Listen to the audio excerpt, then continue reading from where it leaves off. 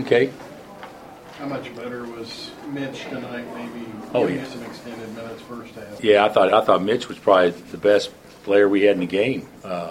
For sure, the first half he was active, and always helps when you make a shot, and make your free throws. But I thought him getting double figures first half, and we needed him to play well since Doak was out with 2 fouls. So I thought he was very important and played very well. What was different about him? I mean, he always comes in and scraps and tries to give it. Yeah, I think maybe the game slowed down a little bit today. I don't know for a fact, but he just seemed to be not as much on edge.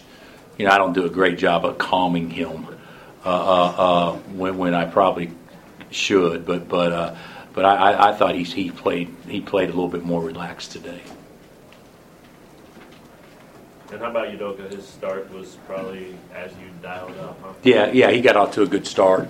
But he fouled 90 feet from the basket, and then he fouled. You can't back a guy down from 14 feet. I mean, good gosh. So I think he can play a lot smarter because his 2 fouls in the first half were mental mistakes. He did fine. He did fine. He didn't shoot the ball quite as well because I thought some of the shots he took were outside his range on those jump hooks. But I thought he played pretty strong. Is that play where he acrobatically falling out of bounds, tipped it back in for the save, and then was rewarded with the assist to lay it in? How much are you seeing his activity, kind of build and affect the game in more ways than one? I think we see it sometimes. I don't think we see it consistently, though. To me, Doak is a great athlete. I mean, if you watched him when he's turned up, I mean, he can guard guards, he can slide, he can do a lot of things. When he gets a little bit tired, it's hard to get out of second gear when he's tired. That was a good play, but I think he can do more of that all the time. He's not going to be as active as Mitch and that kind of stuff, but he's a lot better athlete in my opinion than what he shows sometimes. But that was a case where he did show what he could do when he's active. Bill's second straight game with 7 players in double figures. Just the importance of balance on this team, and it seems like you have a lot of offensive weapons.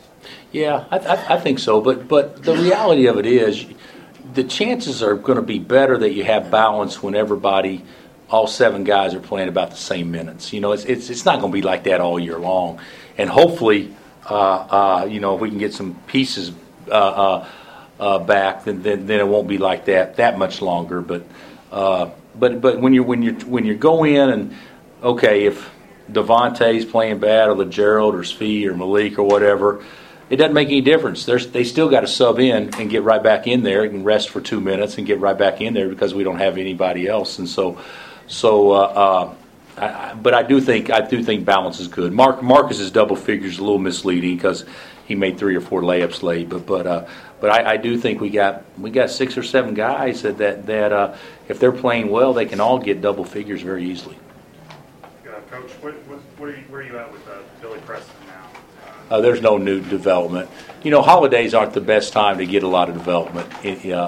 Also, so nothing's happened since I last talked about it on Tuesday. And I'm sure nothing will happen over the weekend. So if Gary, you can save yourself a phone call. That we won't be able to comment on anything probably till maybe Monday, but I doubt anything happens in the first 4 or 5 hours of Monday. So it's not on our schedule; it's on somebody else's schedule. You go on the run in the first half. What was the key, both defensively and offensively? I really thought, I thought we trapped the post pretty good with our bigs. I think they turned it over 3 or 4 times there in a row when we did, and a couple of them led to baskets for us, but. I didn't think we shot it great from beyond the arc. I didn't think we did a lot of things great, but we made our free throws. Our first shot defense was better than it has been, and we rebounded the ball pretty well. So, to me, it wasn't. I don't know what the run was, but it didn't seem like it was a quick spurt run. It seemed more like a methodical run over 4 or 5 minutes. What was the run? Does anybody know? 11-0. Was it with 11-0 run? Okay. When they defend the 3 better than any team in the country, and you're coming off a game where you set the program record for threes in a game, where's that tug of war of not trying to hunt your shot, but shooting with confidence? Do they defend it? Were they number one in the country? I didn't even know that. God, I should talk to the media more often. Deal. Yeah. I think the way that they guarded us, which is probably smart, is to take that away and to pressure out. But when you pressure out, it opens up driving angles. And I thought we got the ball in the paint off the bounce a lot more consistently than what we've done in other games. So I think our guys are.